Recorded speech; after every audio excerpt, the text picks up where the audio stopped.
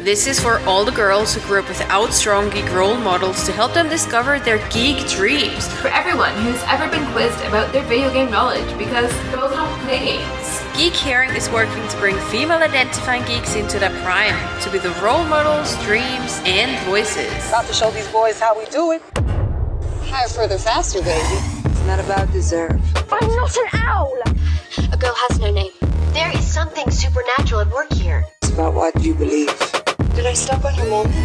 Wingardium Leviosa. From now on, you do as I do. You made the odds be ever in your favor. Are you ready for this? Are you ready for this?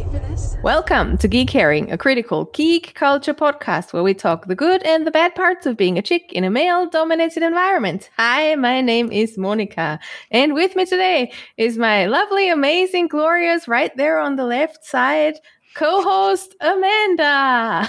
Hello, it's me. Hello, Amanda. How are you doing? I'm doing good. Thanks. I'm excited because we have some awesome guests on the show today.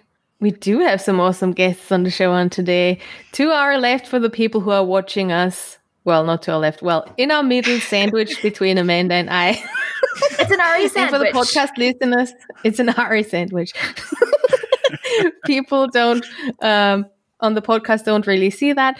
But we have Genese and Seb, who are both amazing people who worked on the game Ari and the Secret of Seasons together. Genese was the writer and Seb was the chief of all trades. I could just call you that. You can elaborate. It's true. It really is. That's kind of the vibe I got. The director of everything.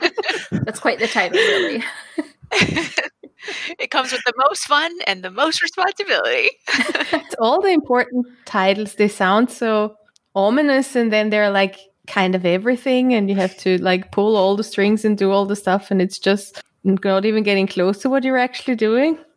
I wanted to put penguin trainer on my business cards, but actually Camille, the girl that was doing all the concept art and the animation in general, told me like, no, you don't have right to do that, and I followed. I would totally put penguin trainer on it because why not? And no one will ever forget it. They'll be like, remember the director that put penguin trainer? I mean, when Zuckerberg can write "I'm CEO bitch" on his card, then you can write penguin trainer on your card. True. Like rethinking all future business cards right now. Oh. Well, it could be nice to give them away at a certain point, also the business cards. I know. Why are the business cards are dying? The industry is like archaic now. Yeah, well, it's Yeah. also meeting people. Oh, true. Put that down. So this last year we were able to hand someone something. Yeah. Such a thing as a pandemic going on, and you forget that things are suddenly not as important anymore, or you can't really do them anymore. I mean, And business cards is one of them. Yeah. Before, when living in LA, people would avoid each other, but now it's like avoid each other with a 6-foot distance. Now it's not just passing each other on the sidewalk like this. Now it's like, okay, let's go out of our way to be as far away from people as possible. It's actually really sad. We have a guideline, and I don't know why, because we're nowhere near anything like that, but our government decided to that we have to keep a distance of the size of a baby elephant. I love that. That's so cute. And we're in Austria here, we don't really have baby elephants running around. So it's like just very, very weird that there was a whole thing that baby elephant. And now in advertising, then you always see these huge stuffed baby elephants on TV when they try to elaborate that this is the distance we need to keep. I'm like, yeah. Love it. But it makes me smile because you think of a baby elephant. I couldn't put the size of a baby elephant. That's the thing. How big is a baby elephant? And when is a baby elephant still an elephant? Like, when is it still a baby? And how big is it when it's still a baby? And how fast does it grow? Like, all the important things you don't know. Like, there's all these variables, I know. That's awesome. Anyway, we are not here today to talk about baby elephants. So that would be a great episode, I just want to say. Would be great. Yeah. Like, and with penguins, and do they know each other? And do they meet? And what happens then? But that's not what we're talking about. for those of you who have already basically been a bit around our Twitch channel, you saw us play the Arian, the Secret of Seasons, and the two wonderful people on that side will tell us a bit more about that today. And we're going to have a chat about it and all the other great things that have to do with great games and creating them and writing them and directing them and all of that. But before we get into that, we're going to take you two through our rapid fire round just so that we can all get to know you a little bit better. So, who wants to be in the hot seat first? I vote Seb. Seb it is. Okay. Okay, Seb, where are you from? Well, I'm from Bretagne in France. So the spike of the France, the little spike above just under the UK. And what are your preferred pronouns? Generally, him, he. Okay. And when are you a geek since? So let's think a year and maybe a story of your first geeky experience. Well, for me, I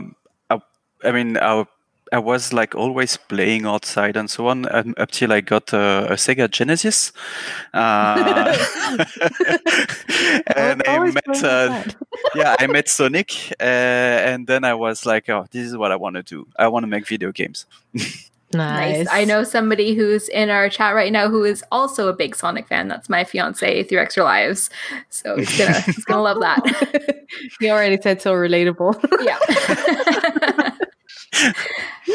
And what are your biggest geeky influences? So you can think like books, movies, TV shows, teachers, games, maybe something else? Well, mainly games like Tomb Raider, Soul River, and other kind of games like that. As well, in terms of like cinema, was like a lot of the Disney, like Aladdin, for instance. Also, like some Christmas movie like Gremlins. It's not really a Christmas movie, but it's cute until it's not cute anymore. Yeah. Yeah. And one of my favorite book is Broken Angel from Richard Morgan. Don't know if anyone read it, but it's pretty cool. I haven't read it, but I will add it to my list of books to find. What genre is it? It's a cyberpunk sci-fi. Oh, okay, cool. So it's actually, I'm pretty sure you know the first tome because it did like few tomes. The first one is Altered Carbon. And they did recently a show on Netflix. Yes. Yeah. But this one, it has nothing to do with Altered Carbon. But from the same writer, basically. Yeah, it's from the same writer. Cool. Okay, cool. And finally, Seb, what are your current geeky pastimes? It's kind of a shame to assume it, but I'm rewatching the entire seasons of Buffy the Vampire Slayer. Love that so much. That definitely counts as geeky because we've been talking about it like 2 years now that we're gonna do it. I know. I'm ending season 7 right now, so I'm almost at the end of it. Nice, Monty. We really do need to do this. Surprisingly, go ahead. Surprisingly, it didn't get that old. Actually, I was like really afraid of it, but except the very bulky phones that they use time to time, the rest is quite okay. Really, so it's not that cringe-worthy compared to like it aged well. I would say so. But maybe you have like one of the bad guys. It has like a floppy disk as a memory slot, and it's kind of weird. But aside from that, there is nothing. I think it aged quite well for this kind of series.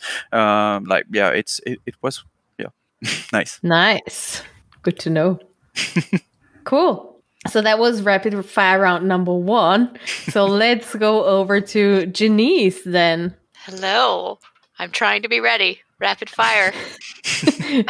We called it rapid fire. It's not as rapid as we kind of want it to be, but that's life, I guess. So where are you from?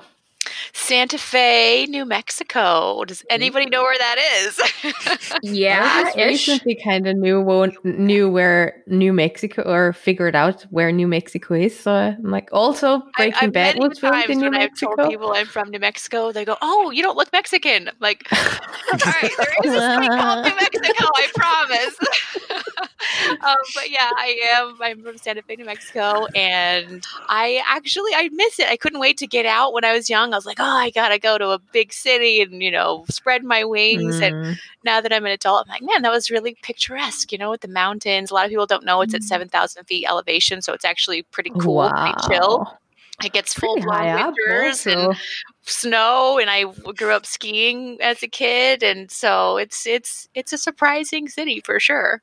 Nice. What are your preferred pronouns? She, her. Cool. When are you a geek since? So again, year, maybe a story of your first geek experience. Okay, all right. Let's see. I would say that when I felt like I really jumped into the industry as a whole for video games was probably 2002, because like Seb, I grew up playing outside. That was always my parents, like, go outside. And I grew up with a lot of siblings, and they always wanted us out of the house for some reason. Why is that? What parents? Why did you want us outside? Especially in a shutdown. Everybody can relate to this, right? But in LA, I don't have a yard to go outside. Tear. But I would say for sure in 2002, when I was in college, my roommates were playing an online game, and I kept asking, "Hey, let's go to the movies. Let's go." Like, I wanted to go do something, and they were like, "No, we're playing a video game right now. We can't." And I kept saying, "Why? Just hit pause." And they were like, "We can't hit pause. It's an online game." I'm like, "What are you talking about? What do you mean you can't hit pause?" And so that was my kind of first foray into online games, and that happened to be a little game called Final Fantasy 11, actually. So I cut my teeth on Final Fantasy 11, and I never went back. I had an incredible experience just realizing how immersive, an online game can be with the world and the characters and the story. I mean, to this day, I think about Lion in Final Fantasy 11 and how she was so empowering and such a cool character. And so, I don't know, it just, she was very alluring. And I still to this day picture the cutscenes in Final Fantasy 11 with her in it. And I get chills. So that's definitely my first, but I mean, before that, I played a little bit of Donkey Kong with my brother and, things like that. But that was like when I really got into it and I became a hardcore gamer. We said it with pride here. Yes. Okay. All right. Hardcore gamer. There's no need to be ashamed to be a hardcore gamer. Not at all. Yes. I'm at home. Yeah. You are.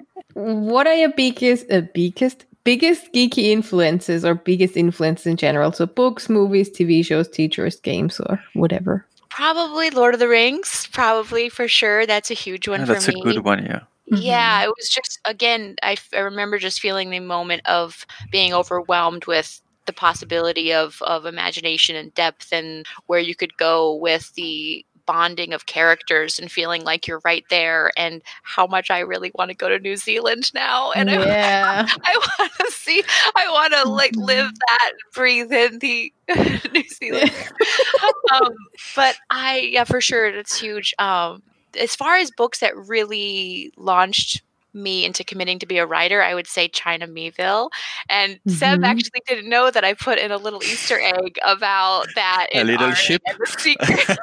Ari and the Secret of Seasons. I really wanted to kind of pay my, thankfulness to China Meeville, because he's probably my favorite author. And yeah, so that's a big one for sure. And I don't know. I think I answered the question right. Yeah.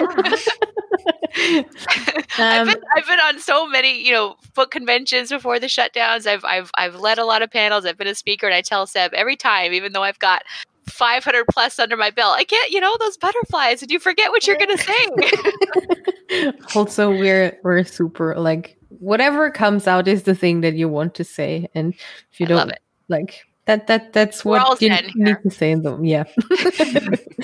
So, what are your current geeky pastimes? All right, let's see. What am I doing lately? I'm doing a lot of writing. I'm under a lot of deadlines. So the word pastime seems foreign to me right now. I just can't even remember when I got to dive into a novel and just read for me.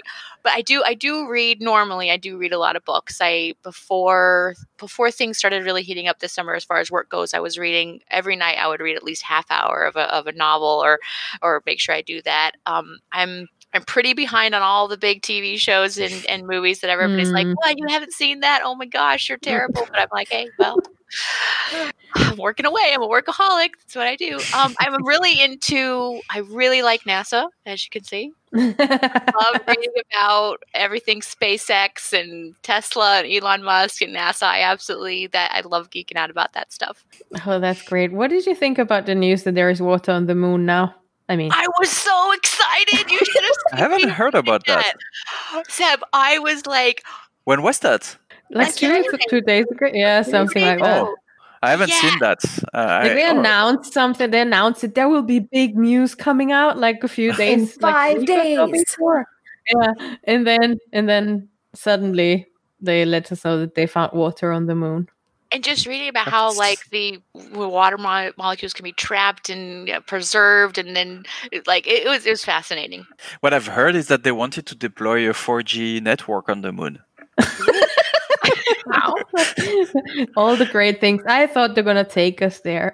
No. But actually, that's the goal. It's to have like a 4G network. So, for example, they can send rover on the moon and have like always connection and not lose a connection of the thing. Yeah, that makes sense. But I don't remember when was that I've read that. It's like a few days ago that I've seen that. I was really disappointed. Actually, I was spending time over the weekend with my high school best friend. I haven't seen her in 2 years, and she's an astrophysicist. Like, she works for one of Canada's leading astrophysics and space exploration places and everything. And I was like, "So, Steph, what is the news about the moon?" And she was like, "What are you talking about?" And I was like, "What kind of astrophysicist are you? You don't even know?" She had no idea there was going to be an announcement. I was like, I've never been more disappointed in my life. Aww. But NASA, they tend to do that recently. It's like, oh, we have a big news, and then it's like, oh, there is space in space. Okay. Also, because I thought they actually already found something like this. Like, it wasn't super news, because I had the feeling like they already had assumptions that there is something like that. So I'm like, that was the news. Expected something super spectacular, like we never were on the moon kind of thing or something. But the exciting thing was the launch of SpaceX during the summer. That was super exciting. That was really awesome. Yeah. I was watching on pins and needles. Me too. I was very excited. Same. I think it was, I don't remember. It was so late in the evening. I think I probably already went to bed or something. Missed the historical moment again. But for me, it's still March. So cool. That was our rapid fire round. Yeah, so half rapid. High five, Seb. We did it. Yay. All right. So what's the geeky thing we're talking about today? Ari. Oh, it was so awesome watching you stream it. Thank you so much. I'm so excited, like, to hear your commentary and like the things that you were discovering. And I I was playing it. No. Well, I'm glad somebody said it, Monica. A lot of people, a lot of nerves. Seb, I tell you all the time, but I don't get to tell, because I'm not there with Seb with the team. But I just want to tell the team so much. I love her animations. I love the way she balances on the elevator. I love the way she opens a chest. I love the way she opens a lever. She's like holding on it. I love it. I think it's adorable. The elevator, that made me laugh as well. It was so fun. Laughed so hard. Oh my god! Oh my god! Oh my god! What the fuck? That was so good. It immediately captured me when I was first asked to be brought on the team. I just, looking at the screenshots, looking at the cutscenes they had, rocking and rolling, and the design of the characters, I was pulled in immediately. Yeah, I really loved it a lot. Sorry, Seb, go ahead. No, go. I loved it a lot. as soon as I got it, I was like, I'm gonna play this, and like I just couldn't stop. I was like, every single night I was sinking in 4 or 5 hours. Like, just I loved everything about the game, and except for the one time I got super lost, and like that sucked. But like other than that, and that was my own stupidity. It wasn't anything to do with the game. I was just like, I can't find this anywhere. I'm gonna go everywhere. That's not the right spot. 2 hours later, I'm like, what if it's back here? Yeah. It's in the spot I started tonight. When I was trying to review a quest that Seb and I were writing, and I could not get to the water. I could not find the whale for the life of me. In the summer golem, and even with the god powers, like in the build, being able to like fly around. I'm like, Seb, where is this? That's totally. Basically where I got stumped. It was like destroying that crystal that's right beside the whale, and I was like, I just left and went all around everywhere. Like I literally went everywhere, and I was like, where is this crystal? Like I don't know where it is. I give up. I give up. I'm going to go back and I'm going to ask the whale where the crystal is. And I walked in, and 2 hours later, and I was like, it's right there. Yep. It's right there. I've seen a streamer doing the exact same thing also. I was like, oh, let's break some crystals, and then the guy just like passed in front of the thing. I was like, oh boy, he's gonna look for a long time. Yeah, I mean, that's good to know when there's a whale, and look next to the whale when it happens, because I'd probably be stuck here like for 4 hours, where I was stuck there for 2 or something. Yeah, considering I'm. Well, yeah, it's like taking because they're gigantic, and it takes like a third of the screen during the dialogues and so on. So it's hard not to see it, but yep. Yep. Well, our friend Frasley, who's in chat, was streaming this as well. They actually finished it last night. But the first night that they were playing, I was in chat, and they just left the crystal right beside the whale as well. They left, and I was like, I'm going to be here. They're not going to be able to find this. So I was like, do you need some help? Do you need some help? I can save you 2 hours. I know where the crystal is. I can help you. That whale sequence, Seb just recently sent me a tweet that a player had. It was, I don't know what language it was in, but I used Google Translate. Spanish. It was in Spanish.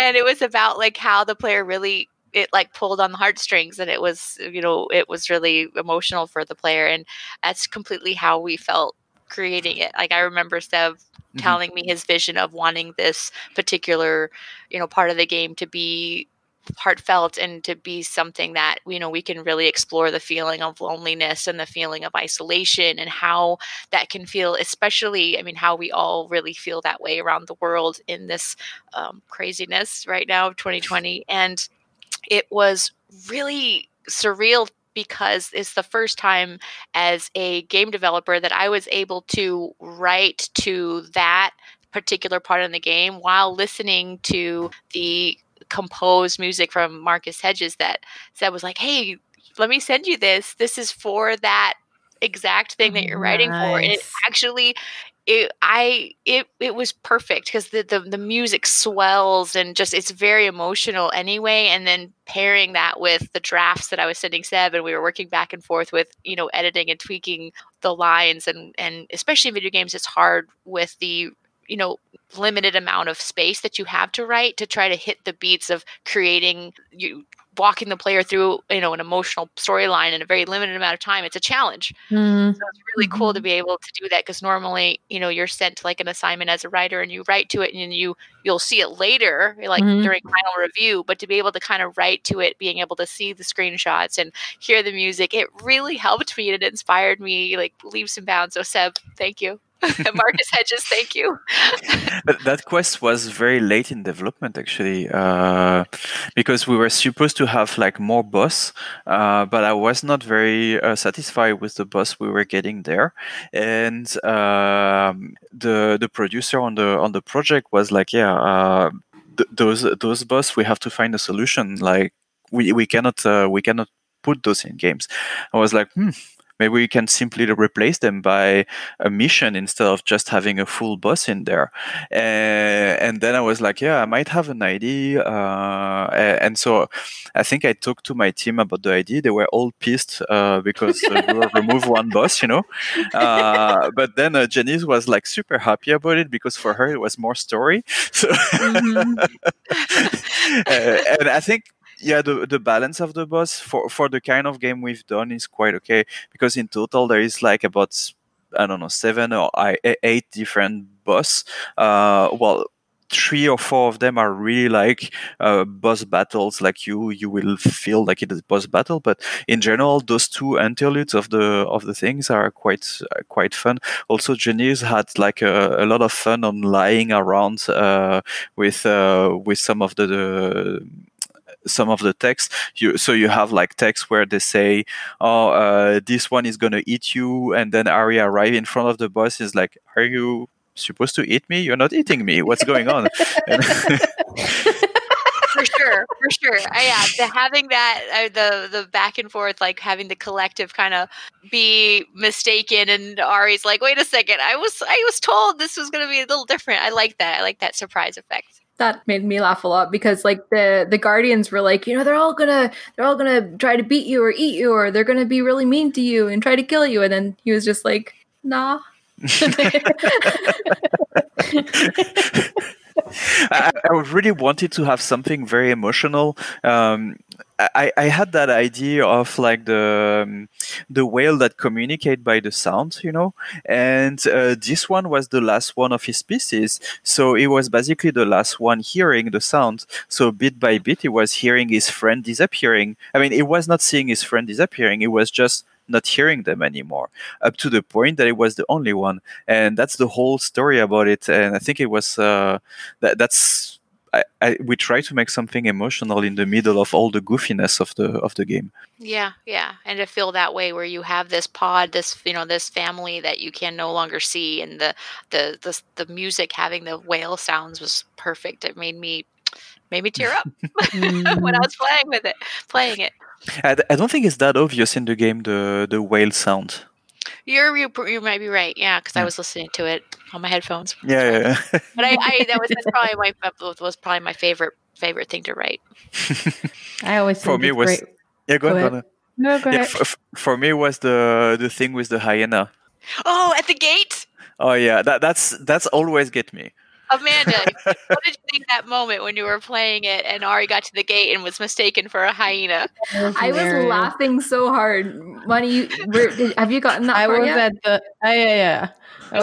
I was in the stream like when I got to the and I recall that. It was just like, I think she's a hyena. She doesn't look like a hyena. I was killing myself laughing.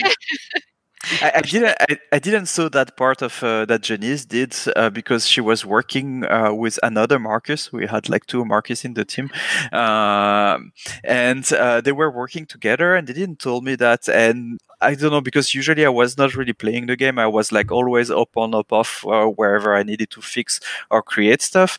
And this time I was like supposed to pass by, and I read that dialogue. I was like, what the fuck is that? This is so fun. And yeah, that's my favorite dialogue.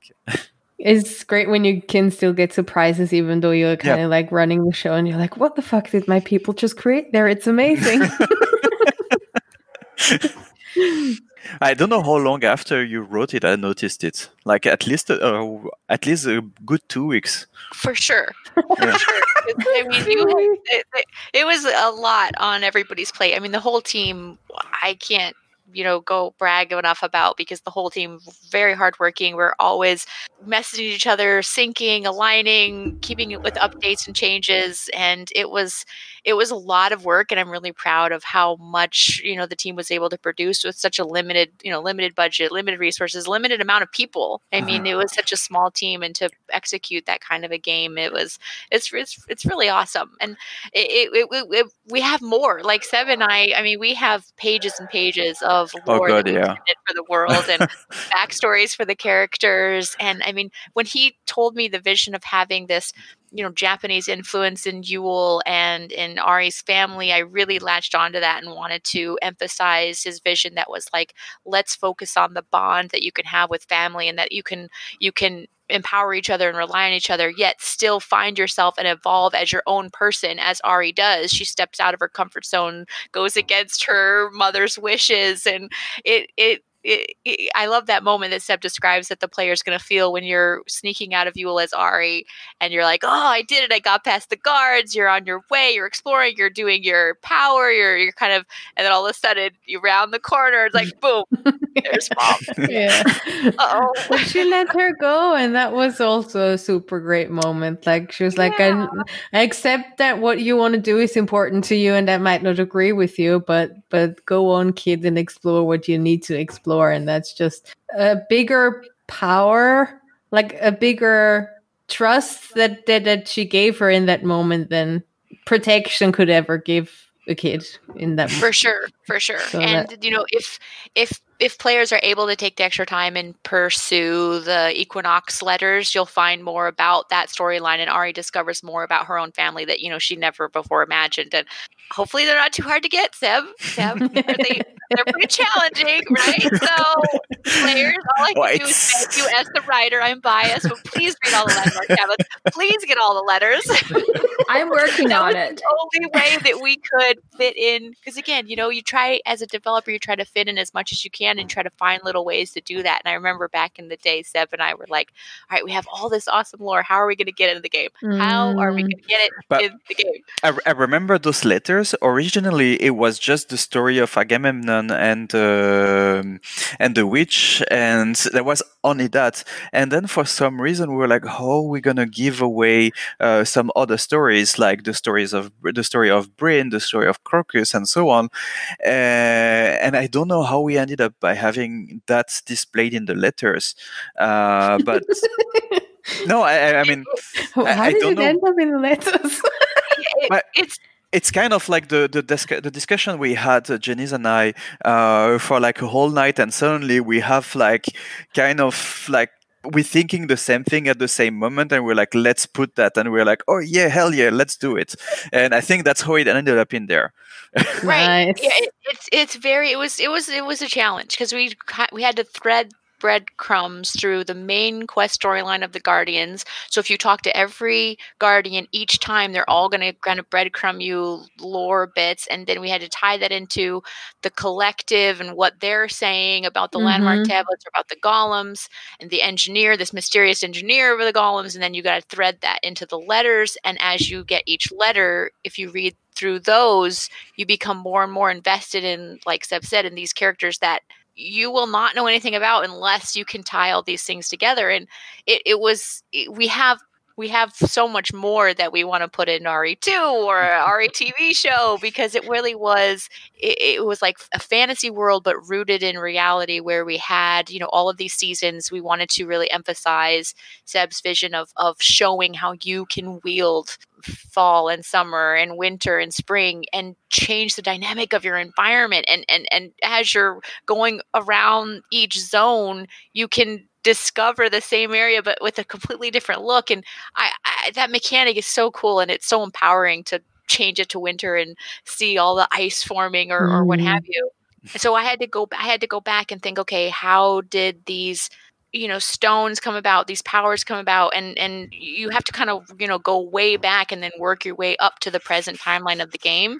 And then that's exactly what I did. And then I'd vet it with Seb, and he would inspire me with more ideas, and we came up with how to tie in this discoverer of these this ancient crater, which we ended up naming the Witch of the Mountains, and having all of this lore of skepticism and fear and what happened with that, and how there was a plot to cover some things up. And I don't want to do too many spoilers, but all the steps that each character took to ensure their own legend or survival, if you will.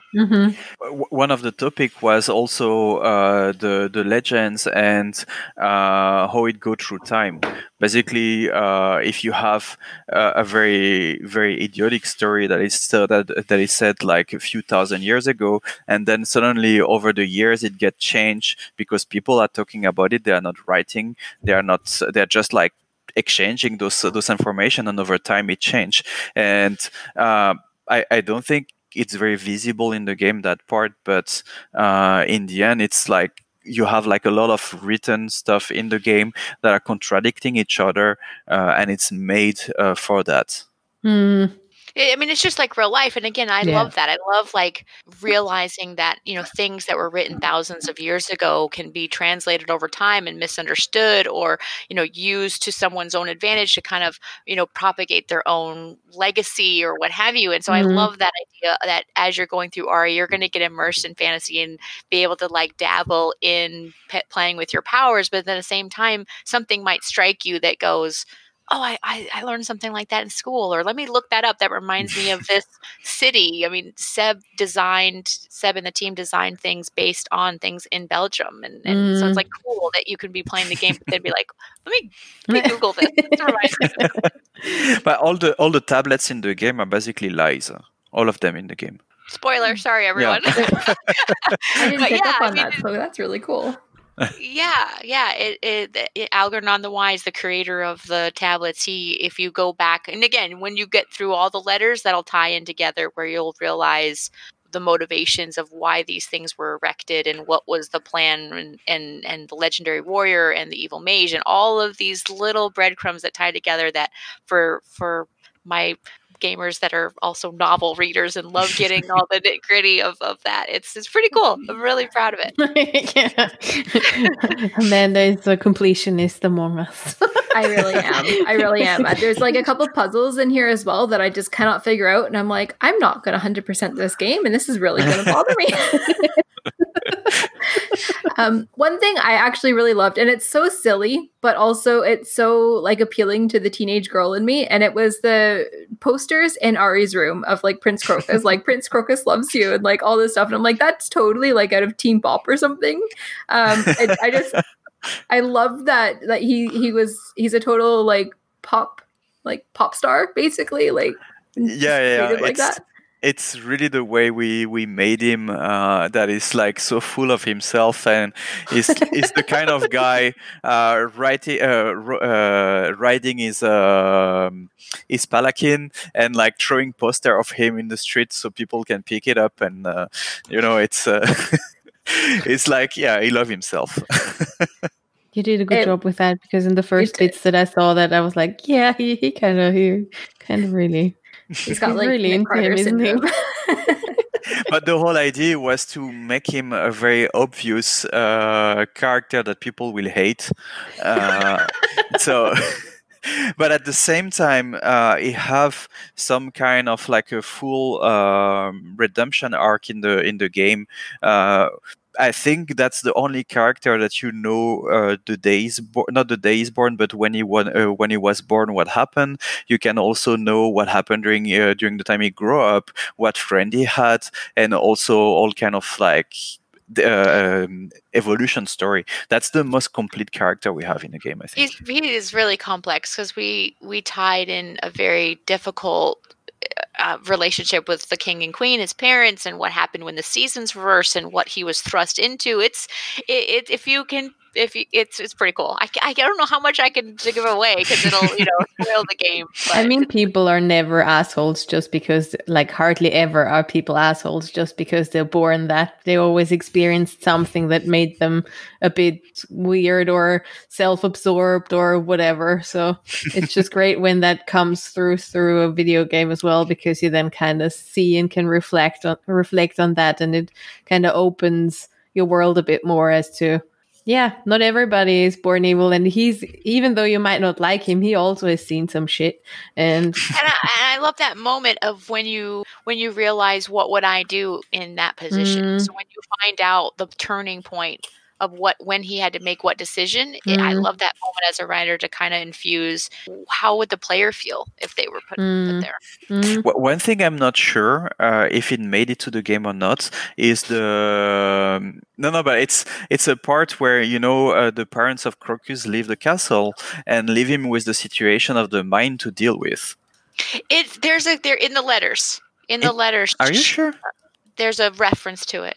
Yeah, because I mean, for us it's super clear for you and I, Genese, but for other people it might not be that clear because the whole mine situation, it was actually the parents that were dealing with that, and when they left, they just like leave Crocus deal with it, and it was like, yeah, I'm not gonna give that away because otherwise they're gonna think it's me. So right. We'll have to see, Bonnie, when you're done with the game. Let us know. Read all the letters. Read all the letters. Okay. Those letters, they were supposed to be just to tell me. They ended up being like the crux, the linchpin of the story, but they're really hard to get. Yeah, but I mean, it was supposed to be just. I think it was supposed to be 8 or 9 of them. If I remember correctly. We had to add a few. Yeah, and we got so excited about it that we ended up by putting so much of them. I was like, "Oh God, I'm gonna put that in a game." We're like, all right, I gotta do another challenge, another letter. Genese. That's amazing. My two other favorite characters are Ronan and Dagden. They every time there was interactions with those two characters, I was like peeing myself laughing. Just like Ronan's extravagant stories, and like I'm like, are they true? Is he just full of shit the whole time? Like I don't know. And that's what we want. And I love it so much. And Monica, I'm so excited for you to like see like as you go through all and meet Ronan and all of his different iterations, which because he's everywhere, and you're like, what's he doing here? Is this story real? Like, what this would mean? It was really fun to write, and Seb and I wrote him very closely because we have some real life Easter eggs about Seb's life from Ronan. Come on, and I'm not. It's not the statue. It's not the statue. It was so cool. For that one was like when Bruce the producer read it, it was like, what the hell is he talking about? Like, why is he talking about a leaf? I was like, just Google Greek statue and you'll see. And he looked at it and I was like, oh boy. Is that allowed in game? We're going to leave it in. Yeah. So good. It's like SpongeBob. You got humor for the kids, you got humor for the adults. True. Mm-hmm. Like For most of the kids stuff has like, I mean, besides Teletubbies, I guess, but most of like kids things are often have this subtle innuendo that adults understand, but then kids won't. So that we like just watch it the as well. first time I saw Shrek, my mouth dropped because there were so many adult jokes in there that I was like mind blown. That that was like the first time that I saw something that really catered to both kids and adults in that way, and it was.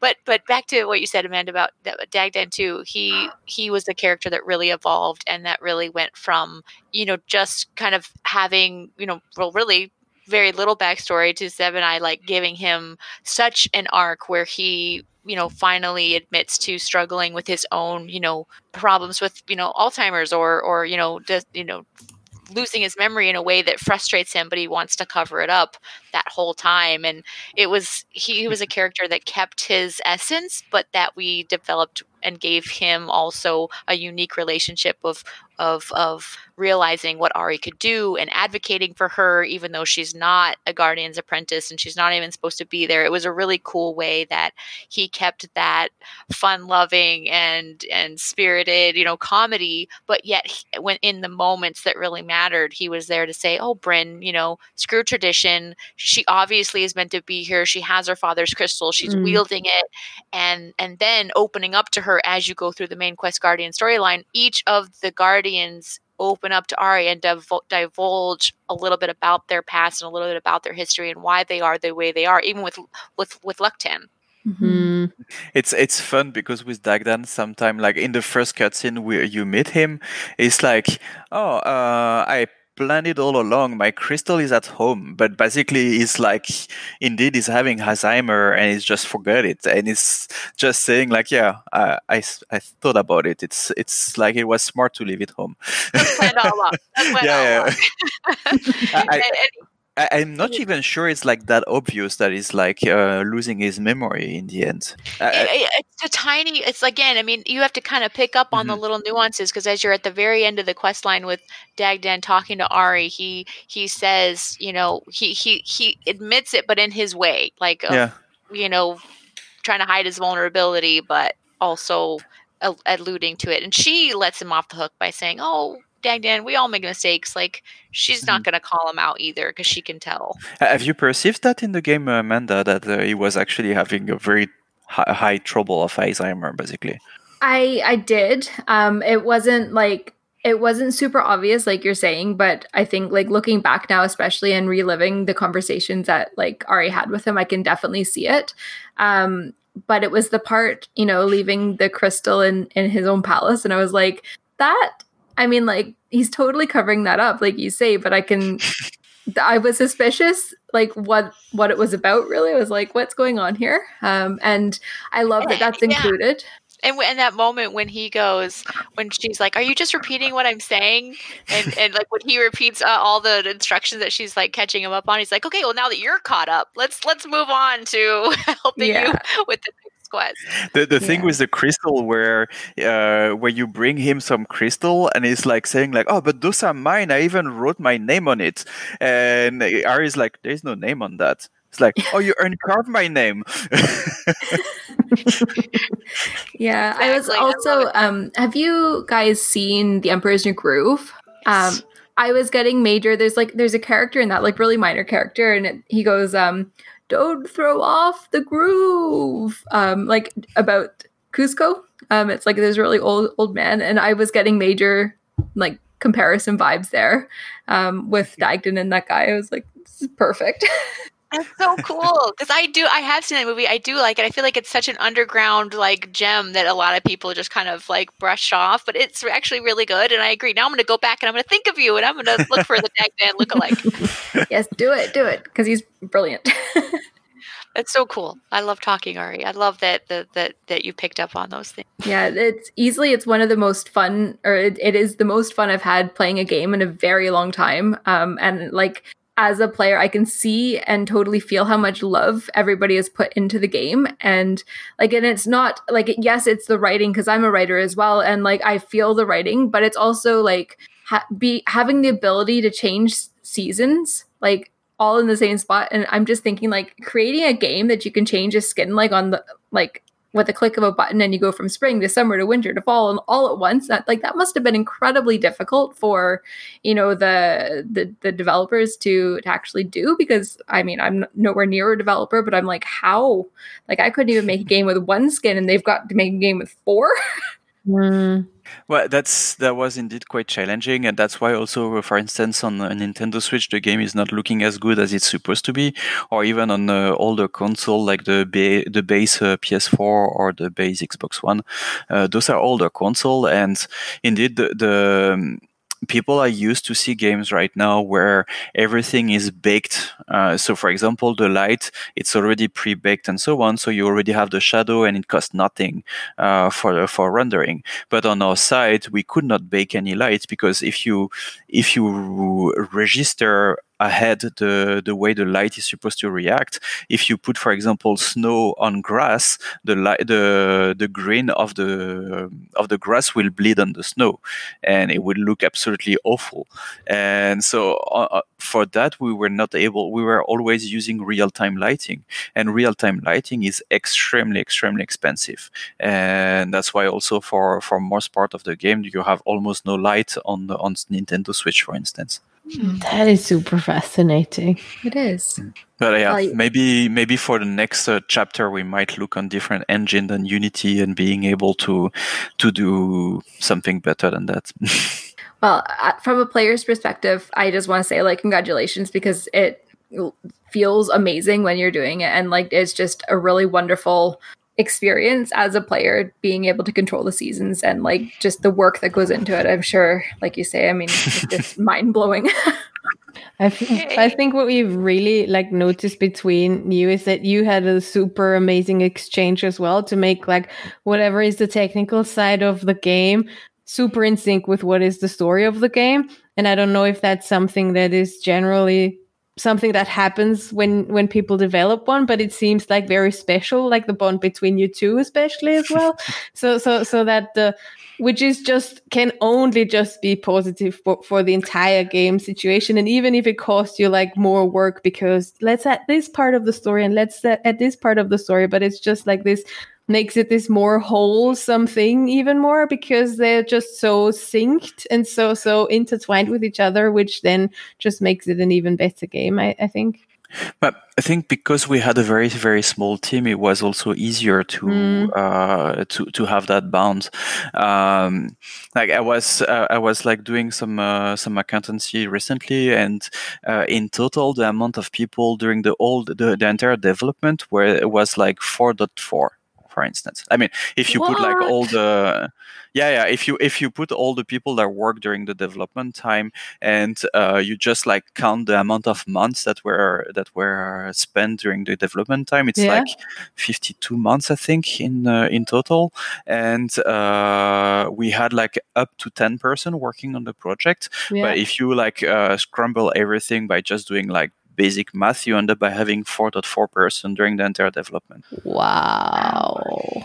So yeah, it's not much, but at the same time, we were able to make it. It was hard, but we did it. and that's why I try to, if I have fans or players, reaching out, being like, oh, well, there's this bug, or oh, this is glitching, or I can't see this, or I'm getting stuck. I try to emphasize that, as much as we want to make the game perfect, like right from the get-go, when you're working with such a small team, to try to cover all the bases, it's a lot of work, and thank goodness that Seb was able to like patch 3,000 bugs, and he was the amount of overtime that everyone did. I mean, even like you were saying, I love that you pointed out, Monty, that like if you have to put in more work, it's worth it because you're thinking of the whole project as a whole. And I remember going through like just the final narrative review, and there were moments where I was like, oh, this cutscene cut off. Like we're not getting the rest of the story. And I would add it to the note. And I mean, I spent the entire weekend, not because I had to, not because like someone was forcing me to crunch. And, there's a lot of negative headlines that's like video game industry forces everyone to work. And honestly, like in my experience, I have seen us jump into overtime on our own initiative because we're so excited about the project. It's not because, but the problem is that, negative news gets the clicks and that it drums up the drama. But in actuality, if you talk to me, for example, I'd be like, no, I worked all weekend because I was so excited to bring the story to the player. And I wanted to just try on my end to do what I could, even though I wasn't asked to or required to. And so I'd love to throw it out there. For my team, I didn't wanted them to make overtime. So actually, I think like very few of them did few hours of overtime, but over the entire project, they did their regular time. It was only me that was taking all the overtime for them actually. So I ended up having 160 hours of work per week.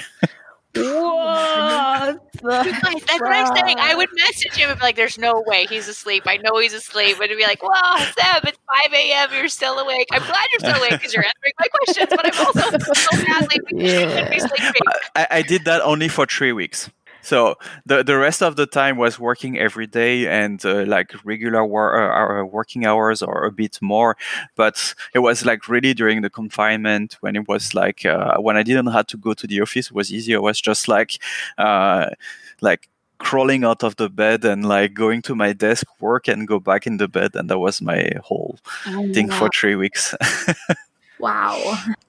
But yeah, at the same time, Ari is kind of a game that lead to have a lot of issue in the game, because if you look, for example, the last Final Fantasy VII, you cannot even jump. So automatically, if you can't jump, if you cannot go outside the path, you're not gonna have any bugs. But in Ari, we are kind of like hiding stuff in unexpected places. We are like putting stuff all around, and that leads to have people that will try to go above the mountains or try to just like I did not try that. Don't know what you're talking about. Totally not like Definitely that. wasn't me. No. Never happened. that's something that will lead automatically to have issues, or like having people's like, what's gonna happen if I put myself under the snow and I remove the bubble and then I'm like in the snow or in the ice? So that's typical, the thing that will, like in very few % of the case, end up by having bugs. But in the end, if you allow those things, you also have to face that you're gonna have bugs. I think it's really sad.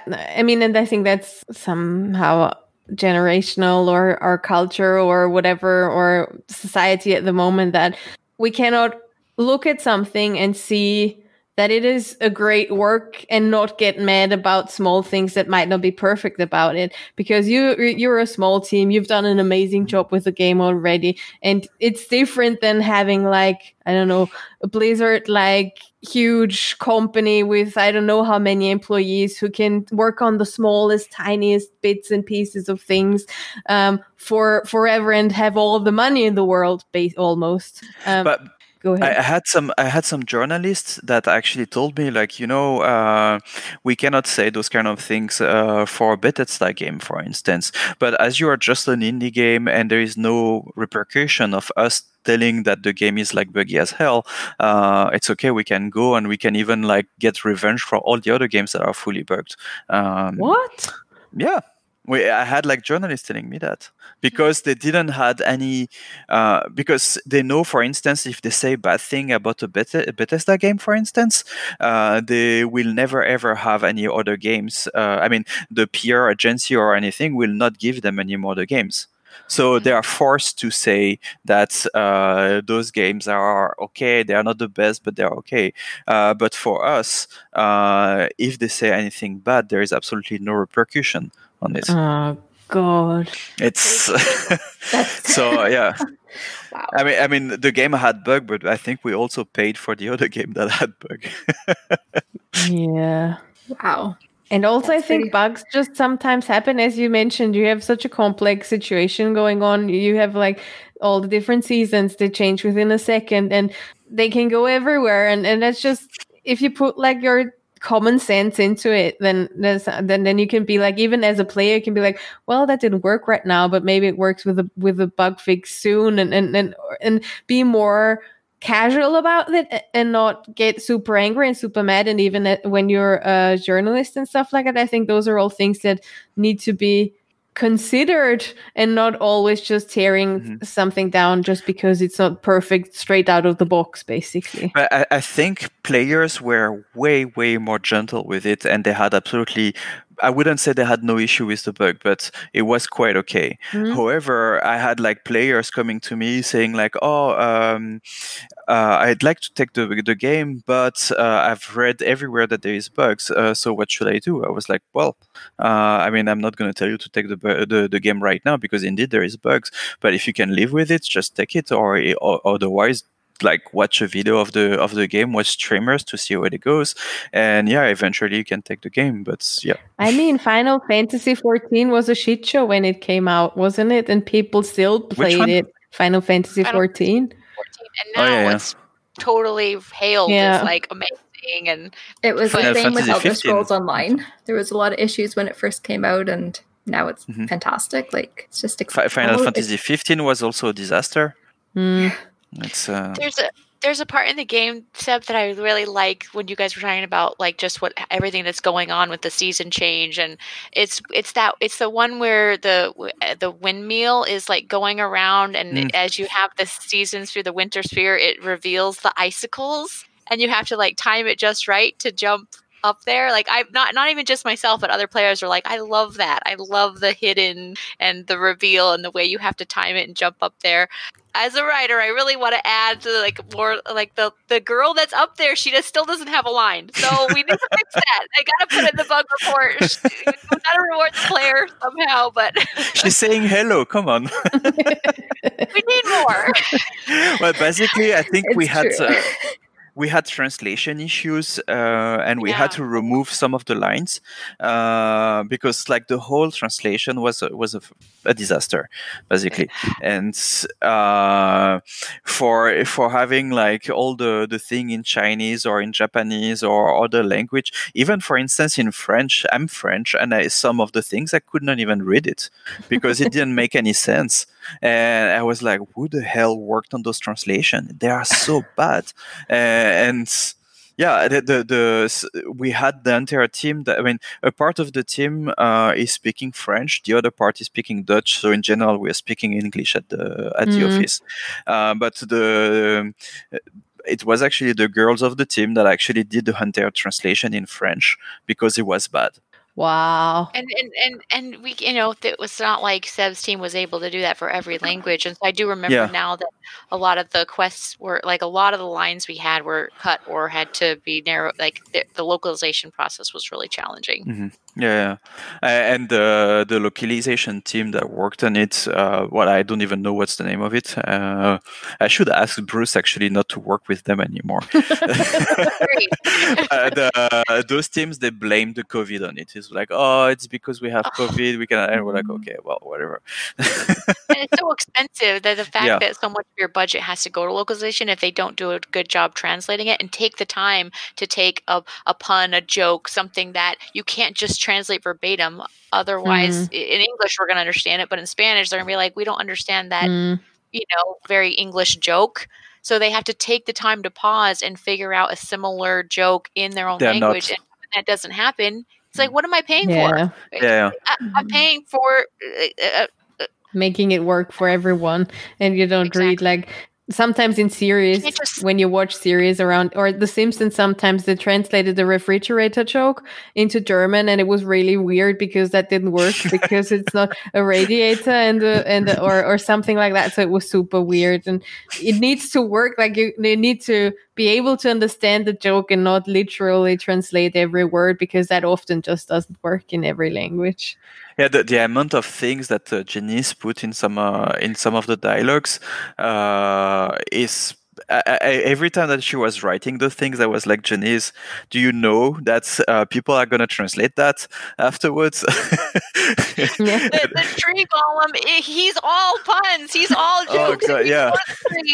Like, it's really funny. I mean, it's funny to me in English, obviously, but you can't translate it verbatim or it's just going to be a disaster. Yeah.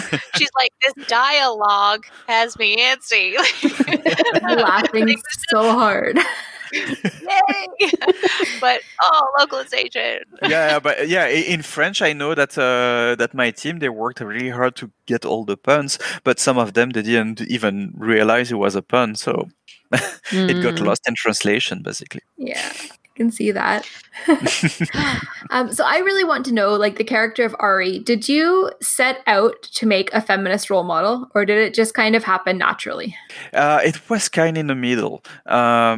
So we had a lot of discussion, for instance, like for the scene where Ari cut her hair and like go outside and so on, and it was like, yeah, it's kind of a weird thing because in the end she have to look like a boy to go to be a hero or something like that, which is kind of negative. Women should not have to look like a boy to do that. And so we're like, one thing that I wanted is to have like a gender neutral character on the box of the game.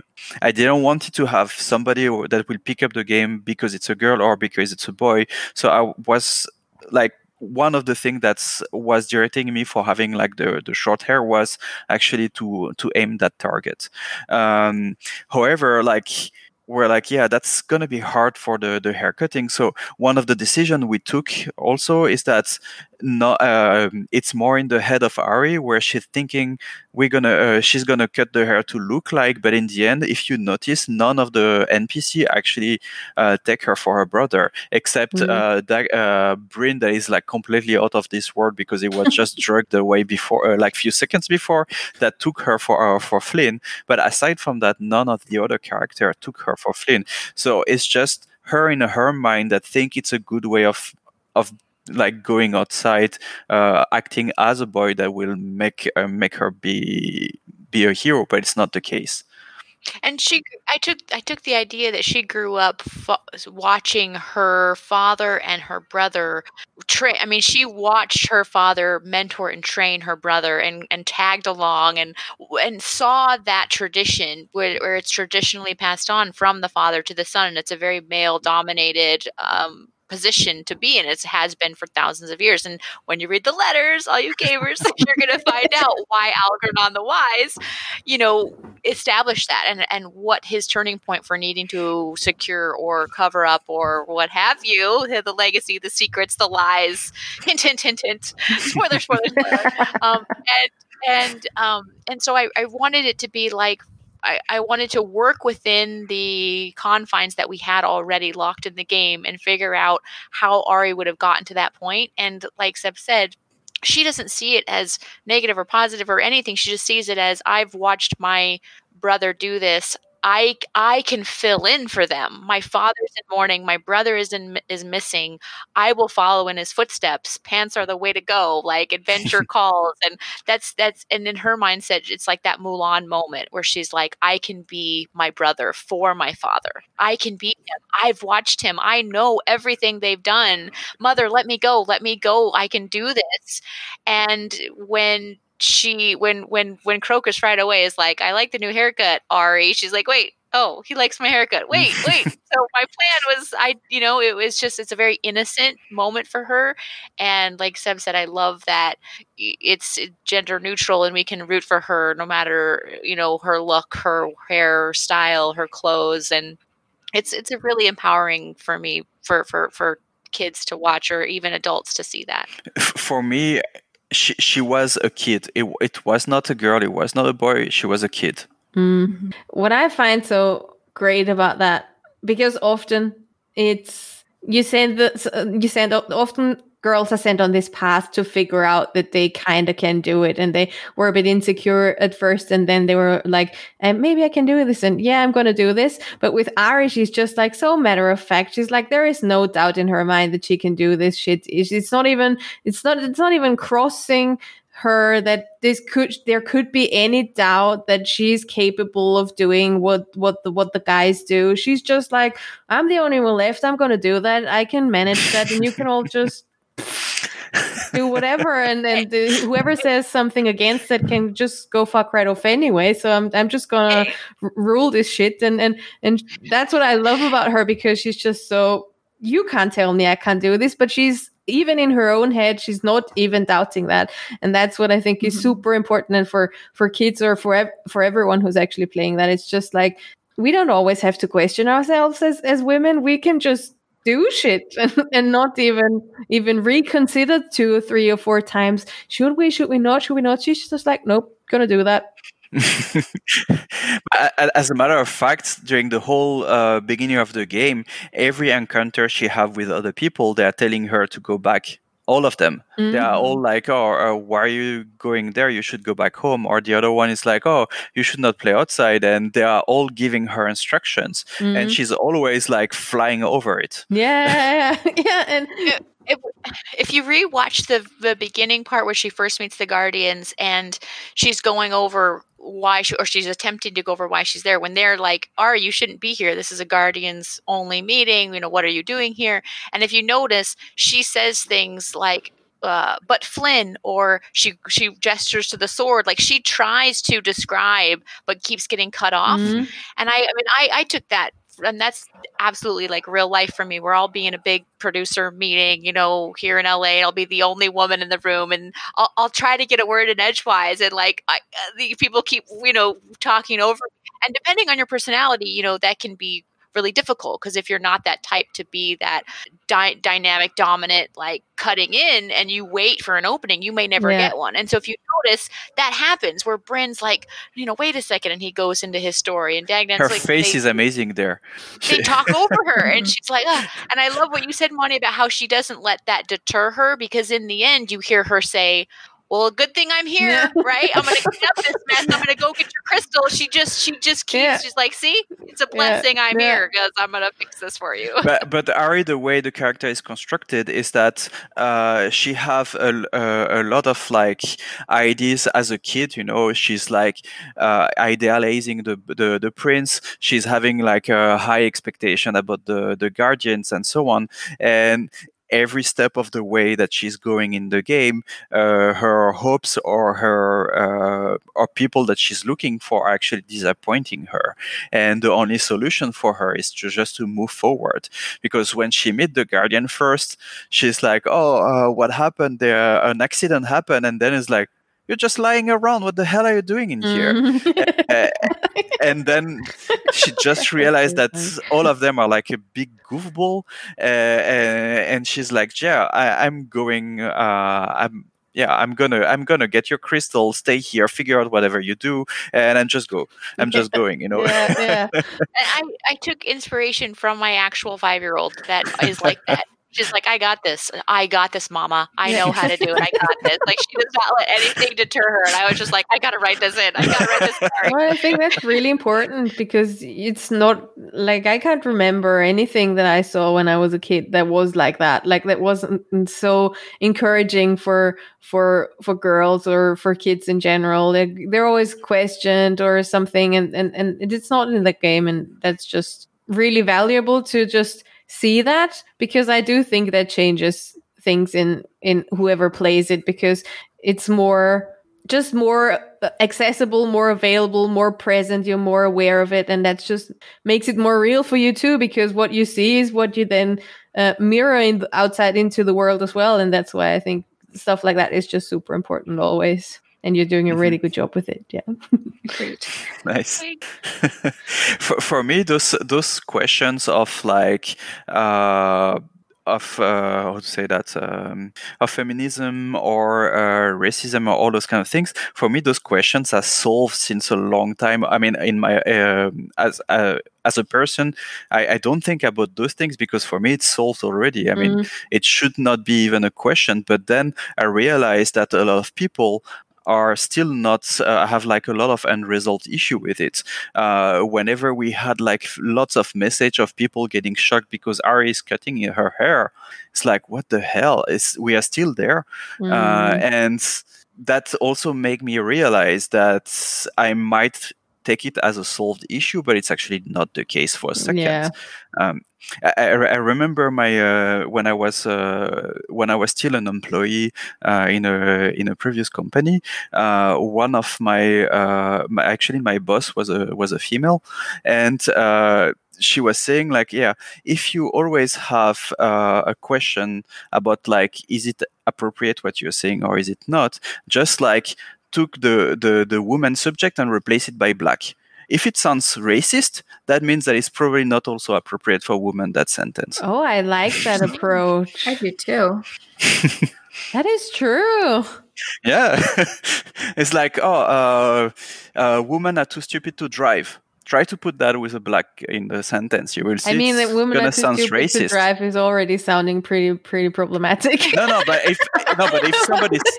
if somebody said that and is not shocked about it, if you it by a black guy in there, it's gonna sound weird. And as a writer, I try to do things. I try to take a stereotype like a typical, like the blonde that doesn't know anything. I try to write a blonde character who is the scientist. Like I always try to change those things on its head, because it really bothers me that based on a hair color, based on a body type, a casting director in Hollywood is going to only cast them for this typical role. So in my books and my video games, I always try to develop characters that go against the grain, that surprise you, that have a depth that you didn't expect, that have a look that you didn't expect. I mean, even kids shows that, I see, it bothers me that just because they have a smart young 5-year-old on the show, she has to wear glasses and wear a geeky attire or with the suspenders. And I'm like, wait, we can make her have blonde hair and a cute dress and she can still be the scientist. So I'm always trying to change that and trying to just put my own 2 cents that you can look like anything and also step into any role. I love that. That remind me the marketing team that worked for Geek, a pen company. They did a pen for girl, and Ellen DeGeneres, the TV presenter in US, they asked her to actually do the promotion of that. Oh, right. Well, they didn't read the room, did they? Oh, yeah. And she was like, hell yeah, I'm gonna accept it. And then she did a whole presentation about that pen, and it was amazing. It was like, before Big invented the pen, women could not write, and since I have that pen, I can write. The whole you have to watch it. It was like hilarious, the whole thing. It really described the situation of like people that think they thought better, and in the end, it's just like, we're just all human. Mm-hmm. Yeah, it's very difficult too to give into the temptation to adjust or change, your core convictions when you're given an opportunity. Because Seb and I have talked about how in the book that I wrote about gaming and a woman is the lead character called The Holder's Dominion. In the book, you have Kaylee who goes head to head with this hacker. And when I was shopping this book around back in 2010 or so, I was asked to change her to a male character. And it was like, oh, why? Why is that? And I was really even nervous just to ask because, when you're offered an opening with a lucrative deal with a publisher, with an agent, especially if you're new to the industry, it's like, this is my golden ticket. This is my in. You basically want to do anything it takes to snatch that opportunity. So even just asking like, oh, what's the reasoning behind that? I was uncomfortable. Yeah. I was like, I should just do it. I should just say yes. And whatever you want, just take me on. But I was so committed to this idea of spotlighting who I was because like I told you guys in 2002, I got really into Final Fantasy XI. I ended up, ranking in World of Warcraft and being like a really hardcore DPS player. And to me, it was like I wanted to spotlight everything that I had learned to love about MMOs, while also highlighting the challenges I had as often the only girl in a raid and how I would get like teased or ribbed where they'd be like, you know what girl stands for in video games, right? And I'd be like, what does girl stand for? Guy in real life. And so they would always be like, you're not really a girl. You changed your voice. You're a guy. So I would get ribbed all the time. And it was, I took it in stride, but at the same time, I wanted to write this book that highlighted this girl that wanted to step into the industry like I did, but was overwhelmed, but didn't know how to kind of approach it. But as you evolve through the book, you figure it out. And it was crazy that the publishers also were like, well, this kind of makes more sense for it to be a male lead going against a male villain because this is a male world. And I don't want male gamers to be like, oh, a girl couldn't do that. And it struck such a chord with me because I was like, well, but I'm doing it. I'm actually a gamer in real life, ranking and doing really well.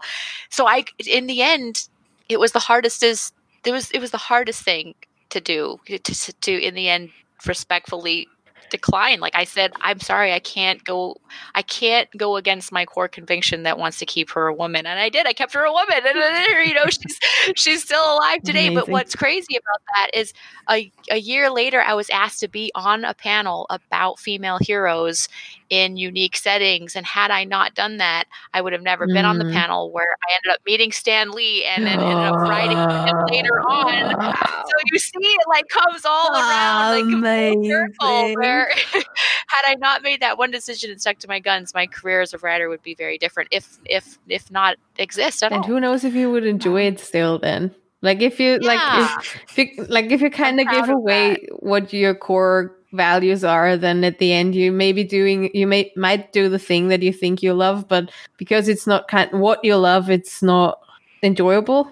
It's pretty fascinating. So I always, whenever I'm asked like, can you give advice to, aspiring creators, writers, video game developers, anyone that wants to get in this industry, I always think to myself, well, what I did is I thought I thought, how can I narrow down what I'm passionate about? Because getting into an industry is very overwhelming if you think to yourself, well, I just like the industry. I could do anything in the industry. I could be, a designer, a concept artist, a lighter, a writer. It's really good to narrow down. Okay, if you want to write, narrow it down even more. What genres really fire you up? Do you want to do fantasy? Okay, narrow that down even further. Do you want to focus on dialogue? Do you want to focus on creating backstories and timelines? Like, I really try to emphasize knowing yourself, meditating on what really drives you, and then perfecting that and going and taking classes, and mentors are really important to me. And then from there, what do you want to change about the world? Write about what moves you, what makes you angry, what makes you sad, what makes you happy,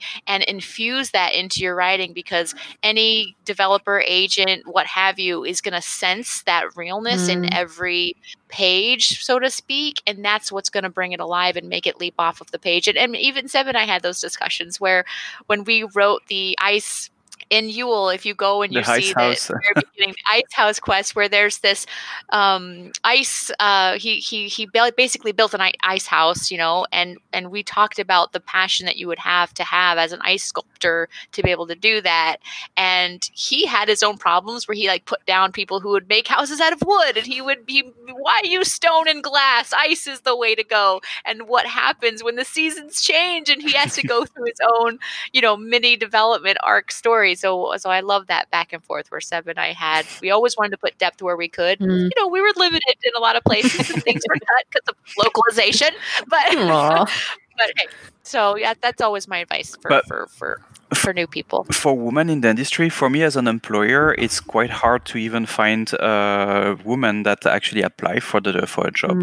I think the problem is actually rooted deeper than just applying for a job. I think women are not getting enough inside jobs like programming or something. And for me, it's super important to have parity in my team. And to do that, it's a hell. I think 80% of the requests, or even 90% of the requests that I get, are male between 20 and 25. Wow. And that's not just I have so many friends that work at Blizzard and Bethesda, and that's HR teams have told me that it's the same for them. I mean, even big companies, 99% of their applications are male, and they're like, we're trying to hire more women. We need more women to apply. Yeah, but that's the main issue is that. I mean, for me, it's extremely important to have women in a team. It completely changed the whole dynamic inside the team. I mean, if you have a team with only boys, it's gonna end up by being trash talk the whole day. Not trash talk, but those kind of men talk that are quite annoying. And if you put just one woman in the whole in the room, it's gonna already change. They're not gonna feel that comfortable to have this kind of talk. So they're just gonna keep it a bit more discreet or something, and. Yeah, I think it give a different dynamic in the group, and yeah, that's essential. And personally, I like working with a diverse group of people because I can bounce ideas off of someone that has a different experience than me to try to make it even more authentic. So I was writing this opening chapter where I'm writing in the mindset of a male character, and I remember passing it by, a male editor going, "Hey, is this how you're a male?" I mean, again, he's obviously not speaking for every male, but at least I'm getting an opinion, right, that's close. And I remember him going you're close, but you're not quite there. And he put in what he would actually run through his head. And I was like, genius. Oh, that's totally, I would have never thought of that, And so it's really important to run by, so you can really infuse authenticity in your work. Yeah, and I think diversity as well. The more diverse your team is, the more viewpoints you can get and the more you can incorporate into a story. And it just makes the story even better if you have different walks of life and different genders, different races, different cultures, different everything.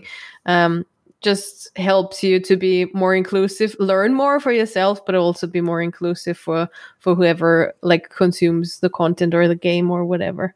So I think for sure. And I think it makes it more realistic as well, because our world isn't all just one type of person. Like our world is diverse and representative. So just having those experiences on the team and in game is just like, okay, well, this is just like real life.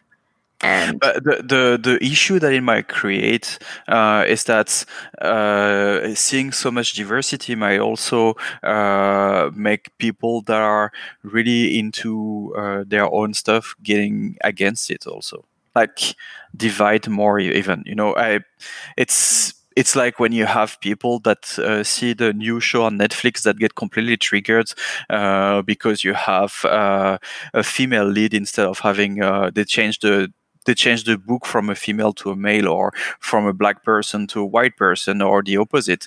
And that also kind of like trying to put so much diversity in the production we are doing sometimes creates a side effect that we are not expecting. And I think it's growing more and more recently, those things. I think that's because a lot of people feel stepped on their toes, they get more fragile about their own privilege and are not able to, are not willing to see that even though we have the Black Lives Matter movement and we're talking about structural oppression that Black people have been going through for centuries now, that it still doesn't mean that they're going to take over and they're going to enslave white people now. And the white people are still the privileged people, and they don't see their own privilege, and that get triggered by something that they shouldn't even be triggered by because it's something that is normal. We are not the superior race of the world. We abused and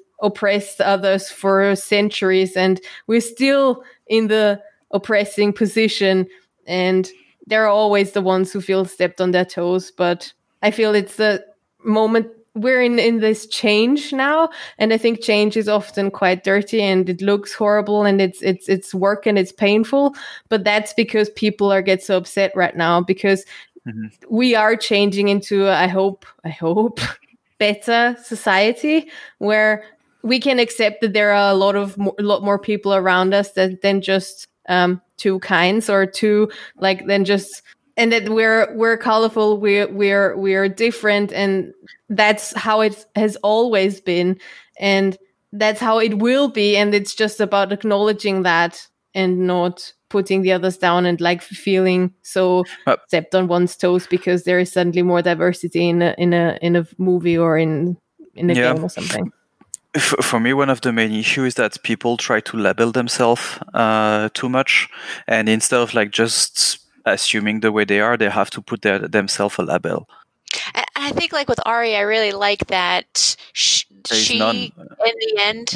in the end, she ends up being able to educate or empower or evolve or like push her parents to reconsider. And even the guardians, actually, like you'll see Bryn even says to Ari toward the end, with everything you're doing, I have some updating to do of like the traditions and some changes to implement.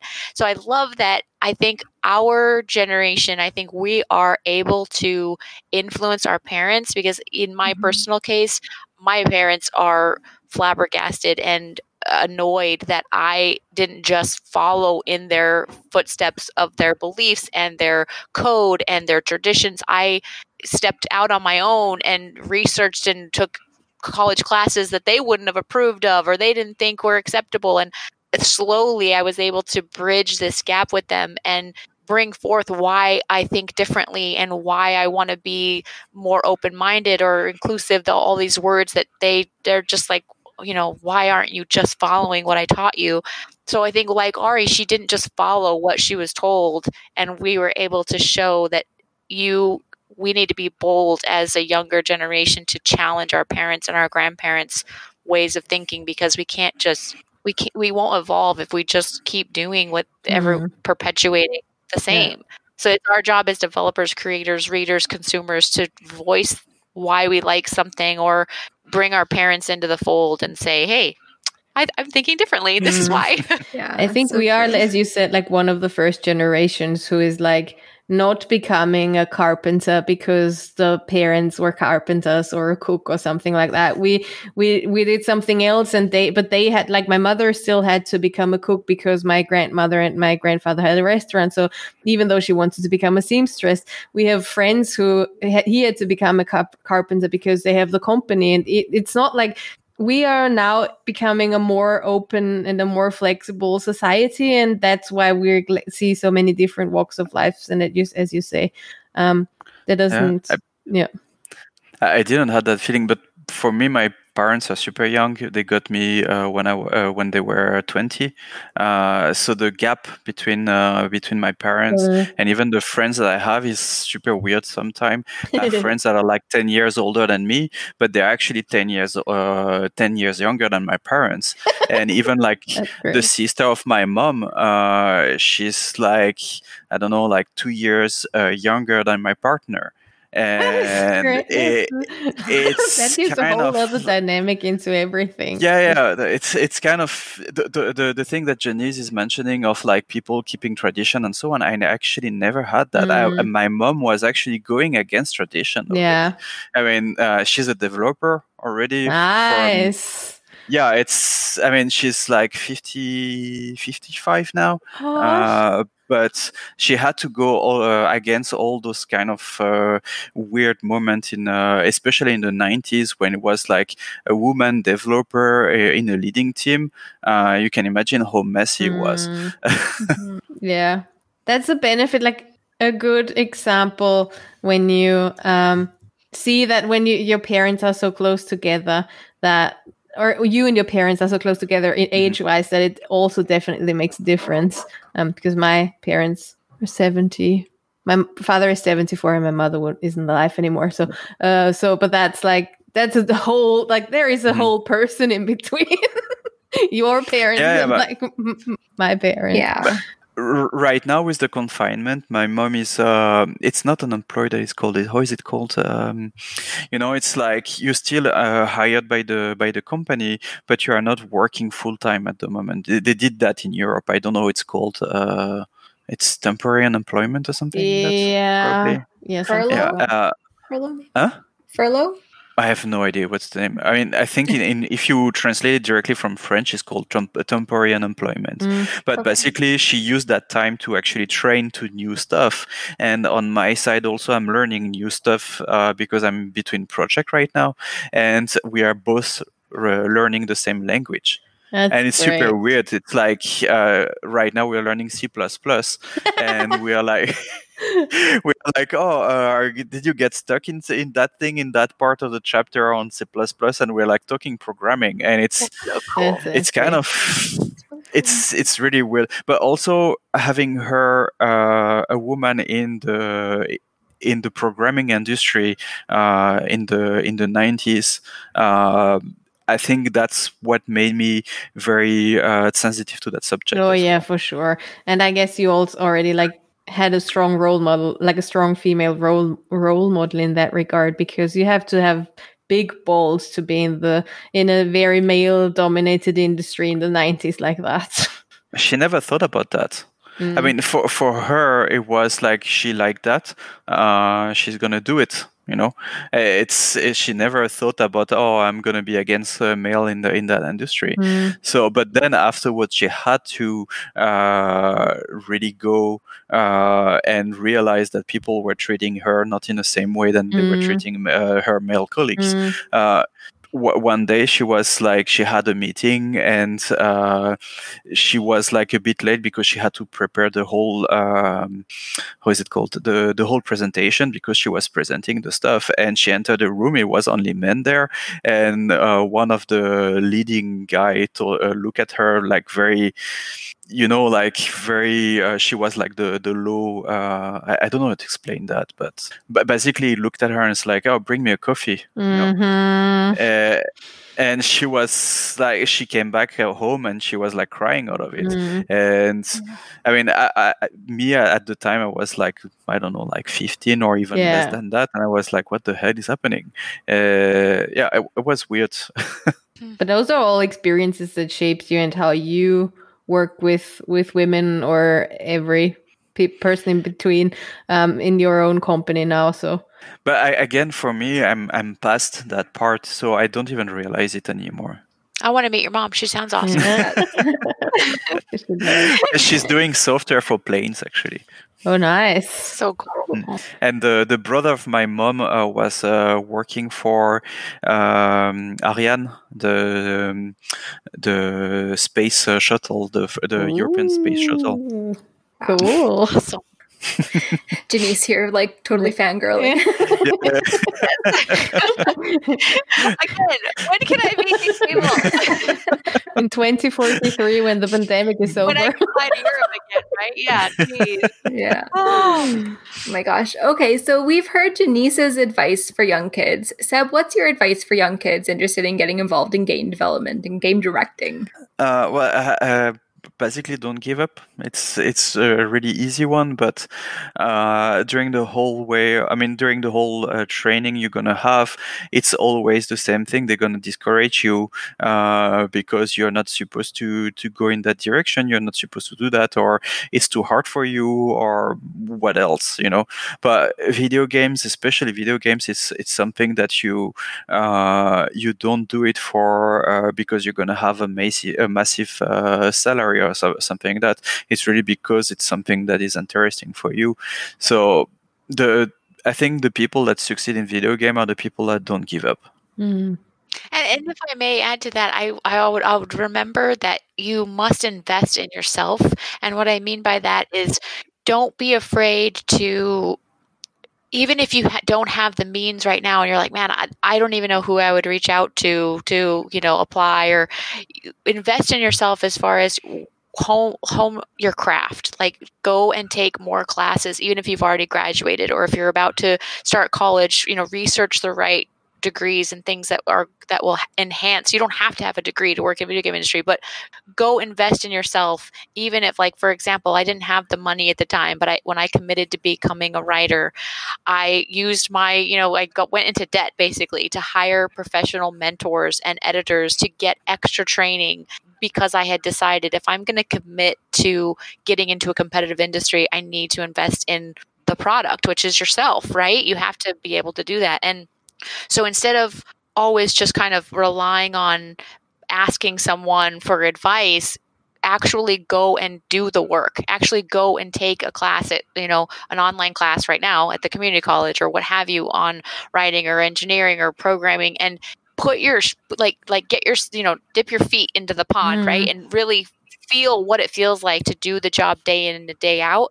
And that will help you navigate what you prefer. Like, for example, I have a friend that works at Activision that he realized that he really liked doing one specific thing in video games, which was creating all of the background. Sebby, you'll have to help me. I'm not but like the people that make the crates, like the barrels and like the props.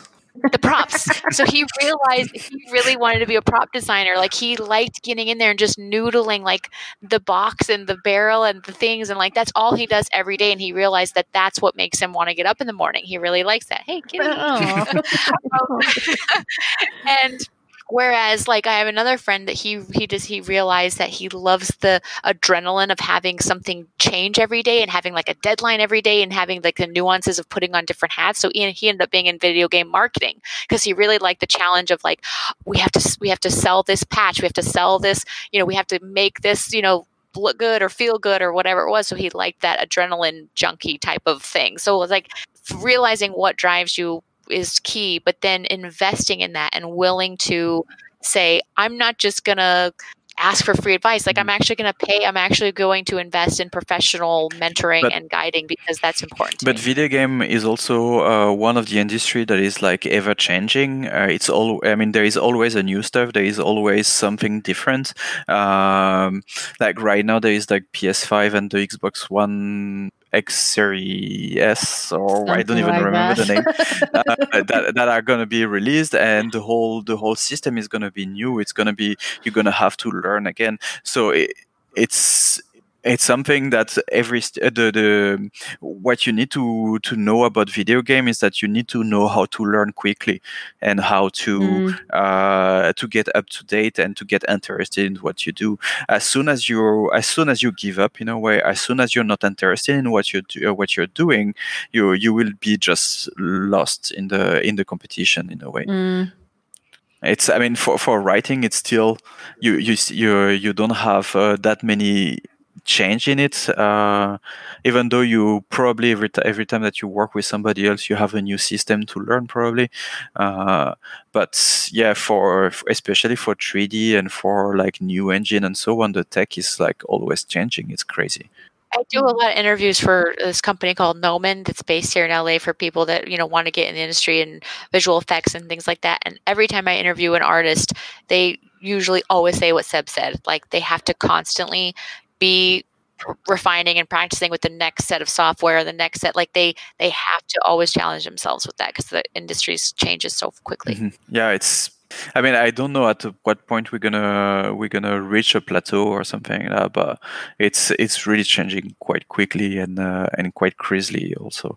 I mean, yeah, if you're a cook and you learn how to cook, it's not gonna change. The ingredients are gonna always behave the same way. But let's land on Mars. Yeah. Now I'm hungry. But yeah, in a video game, what you learned a week ago can be completely fake, false the day after, and that's also a big issue that teachers have in the game industry, because whenever you are planning your lesson or everything like that, you're planning that at the beginning of the year, and that also can be an issue because if you plan at the beginning of the year the course of next semester, you might end up by having something that is not even up to date, and teaching your students something that is not up to date. So also, as Genese was saying, you need to step up and also look for yourself on top of what you will learn at school, or what the information they're gonna be given to you. You have also to really look for yourself. This as the profession of a teacher is always a bit of a tricky one, because it is always one where you lag behind. Like you as a teacher, you can only learn what's coming up new to then teach it to someone else, but you're always that one step behind everything. So there can be already something else developed while you are still teaching something old. So you're always, and that's the kind of the problem with teachers, like not with teachers, but with the profession of a teacher, that it's always kind of something past oriented and not really that future oriented, because it can't really be, because they also have they're the step between the thing and the person who learns it, that it can get out there, which is just tricky in itself. But yeah, totally, that puts more responsibility into the individual for sure. Yeah. Cool. And get for the people that are interested into going into video game, also, if it can be a woman, that would be even better. So we need more women to apply in the video game industry. So we just get over ourselves and do it. Basically. Exactly. Be more Ari. Just be more Ari. Have no doubt and just do it. Exactly. Hashtag that, please. Love it. Perfect. This has been a really amazing conversation. I feel like we got like super in depth into what Ari means, what Ari is, and everything about it. Plus, like an actual fantastic look at like diversity within the games industry itself. I think it was such an insightful conversation, and I know, like, I'm sitting here, like, I've learned a lot as somebody who just like has these aspirations in my head, like maybe one day I can be a games writer, and like I'm like, okay, lots of good advice here. So I took a lot of mental notes. Awesome. That makes me so happy. You can rewatch the Twitch afterwards also. Yeah. One of us has to edit it, so True. I love what you are doing. I love your show. I love what you're promoting. Thank you so much for going out there and advocating for games like Ari and for people all over the world that we sometimes feel unheard and unseen, and it really means a lot. Thank you. Thank you so much. Thank you. We're just sitting here doing our things, but it's always some very good things. Yeah. Thank you.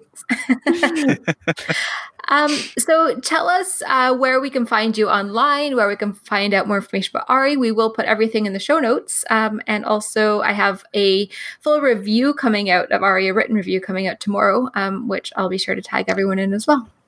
Oh, perfect. Cool, Awesome. Sev and I, we did a podcast on my website a while ago when Ari first came out. It was like our podcast, 1.0. And we do have a 2.0 version coming out next weekend, which has all the spoilers. So, Moni, you have a deadline. I have a Remember we deadline. talked about deadlines at the Find beginning all of the this letters. show? We The good thing have is a that my deadline brain for is so you. bad that I will probably hear it, and then I'm like, when I'm playing it again next week, I'll be like, I have forgotten all of that. So, that's new. Okay. All right. Well, for all of you interested, if you go to genesedavis.com, my name is spelled with a G. Sounds like a J, but it's Genese with a G. The podcast is coming out this weekend, and it's like our 2.0, all spoilers revealed, where we kind of dive into why did we make those decisions with the twists and the turns and I can't say it because it's spoilers, but all the character reveals will be in there. I do try to post on Facebook and Instagram and Twitter as often as I can. I fail because I'm not. You're doing a better job now at that. Thank you. I've really been trying. I had one of my fans that said, like, wow, Ari really unleashed the beast. You're finally tweeting. You're finally Instagramming and posting. I'm like, hey, I'm passionate about this game.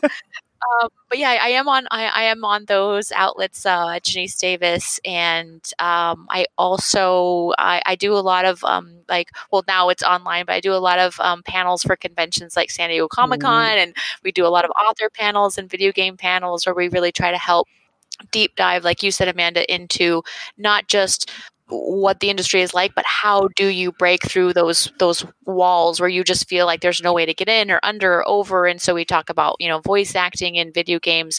We just did a Wizard World online panel with the voice actors of Ari, and we want to do a second round with more voice actors. So I am always trying to help propel the industry with new spotlights on things like this that don't get talked about enough, that don't get seen enough. So definitely check out that as well. And just thank you again for having me. Thank you so much for being here. And Seb, can we find you online?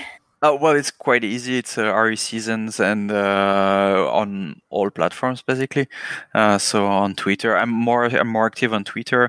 We kind of dropped the support on Facebook because Facebook is kind of like not really interesting for us.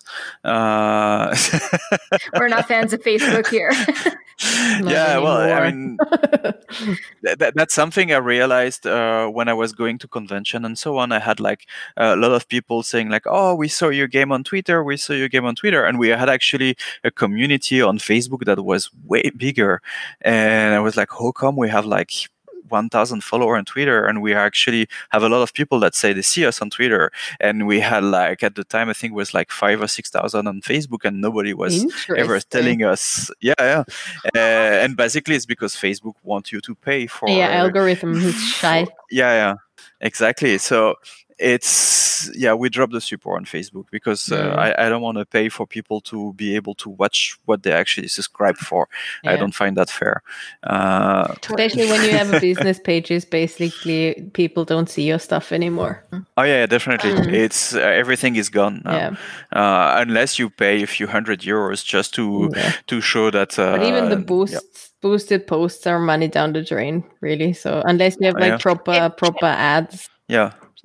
Can I do a quick shout out to physical copies? And ask everybody to get Ari on physical.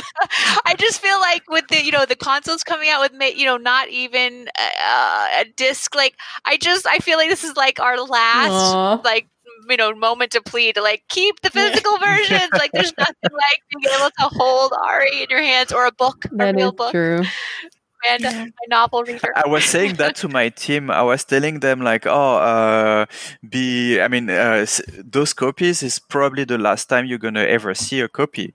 And they were like, "What? We're stopping. We're not making any more games or any more ARI and so on." I was like, "No, it's just that next version probably gonna be full digital. Simple as that." So that's something I didn't even think about. But that's gonna happen. It's probably we gotta shout for it. If we want to keep it, we gotta buy it, keep it, put our money where our mouth is. Fair point. Yeah, but you need to be able to go in a shop as well. That's true. Yeah. True. Everything changed in 2020. Oh yeah. Cool. I mean, We can only get a better 2021. Huh? Let's hope. But we thought about 2019 as well, and look what we got in 2020. You're right, actually. So I'm going to be humble about 2021. Same way to go. Thank you guys Thank you so much Thank for you being both here for with being on the us. show. I hope we could do a rendezvous sometime in the future and do it again. Oh my gosh, that'd be yes. amazing. Yes. And thank you, listeners. We will see you next week for another amazing episode of Geek Herring. If you like this episode of Geek Herring, why not leave us an iTunes review? You can also find us on social at Geek Herring and over on geekherring.com.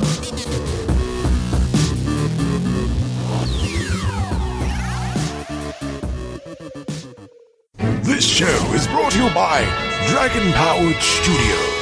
Find more at dragonpoweredstudio.com.